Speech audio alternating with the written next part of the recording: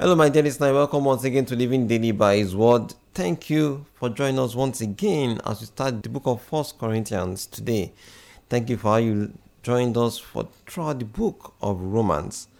And yesterday we actually studied about the fact that one day Christ will come to destroy the devil and his angels. And the prayer was that we will not be part of those that will be destroyed with him, but we will be part of those that will reign with Christ internally when Satan has been bruised under the feet of Christ. 1 Corinthians chapter 1 we'll be studying today. But before going to the Word of God today, let's seek His face in prayers. Lord, thank you for your grace and mercy towards us. Thank you for your blessings over our lives. Thank you for the opportunity to experience another brand new day. Forgive us if we've rebelled against you in any way, and I pray that as we study your words, O Lord, today, that may teach us from above and help us understand these words. Thank you, Lord, for answered prayers. For in your name we prayed. Amen.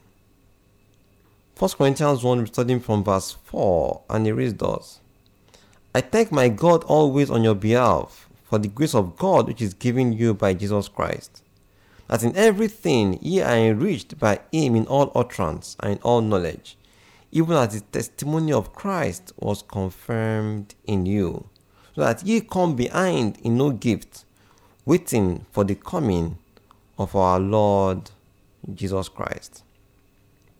Here, Paul is writing to the people of Corinth, and here we see that they lacked no gift because they were enriched by the word and knowledge of God.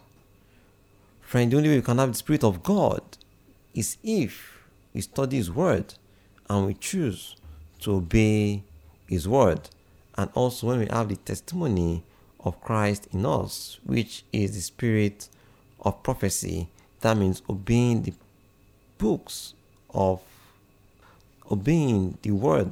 the prophets as we study in the Word of God. Verse 8 says, Who shall also confirm you unto the end, that ye may be blameless in the day of our Lord Jesus Christ? God is faithful, by whom ye were called to the fellowship of His Son, Jesus Christ our Lord. Friend, God is faithful to actually make you blameless when Christ comes. We need to have this belief and this faith in our hearts.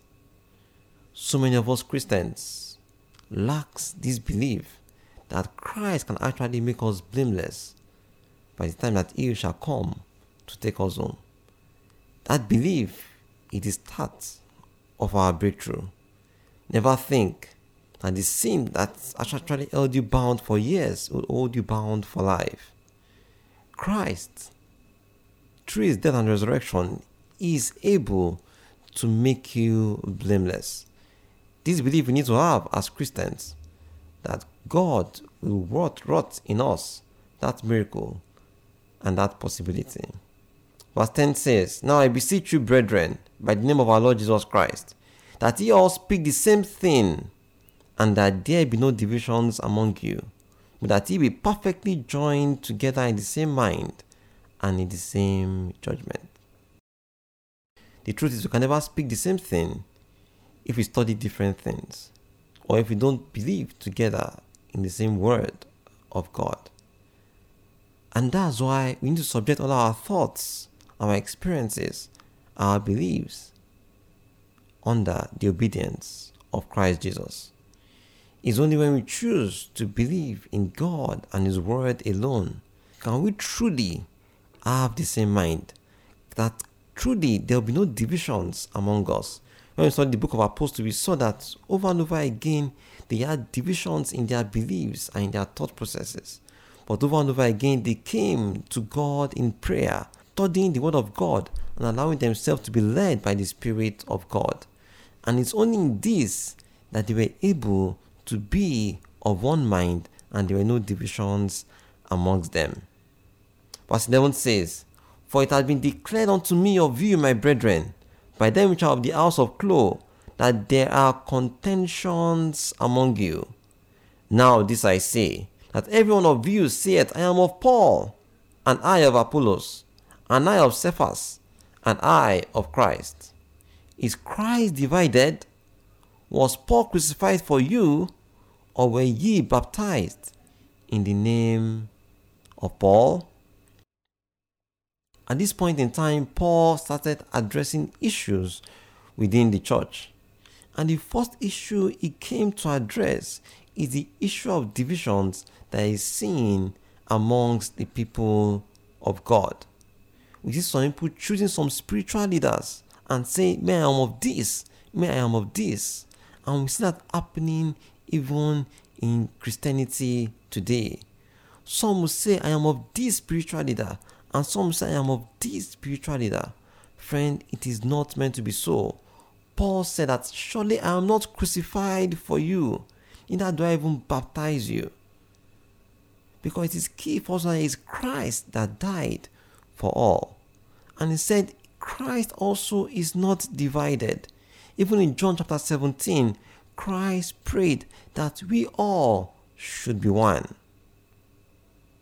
So friend, it's a call to us to not say, I am of this sect, I am of this sect. Because we are all one in Christ Jesus.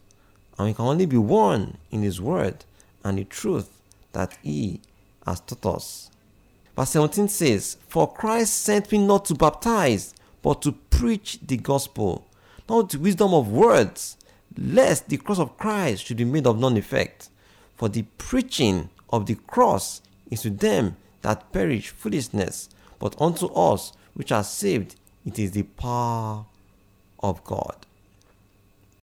It is key for us to note that when we speak the words of God, we should not speak of our own wisdom, but let the Bible speak of itself.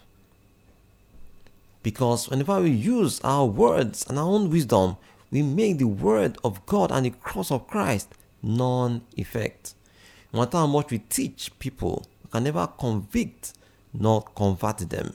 It's the only Spirit of God that can do this, and also the power in the word of God. And this is very key for us to note. For contact messages on 081 34 34 6526. I repeat that again, 081 34 34 6526. Let's bow and seek the Lord in prayers. Lord, thank you for your grace over our lives and for the opportunity to come and study at your feet today. Thank you for the lessons that we have learned in the first book of 1 Corinthians. We pray, dear Lord, help us to see you as He that we need to follow. We will not be found following spiritual leaders and following their words, but may we choose to follow the word of God and the word of God alone.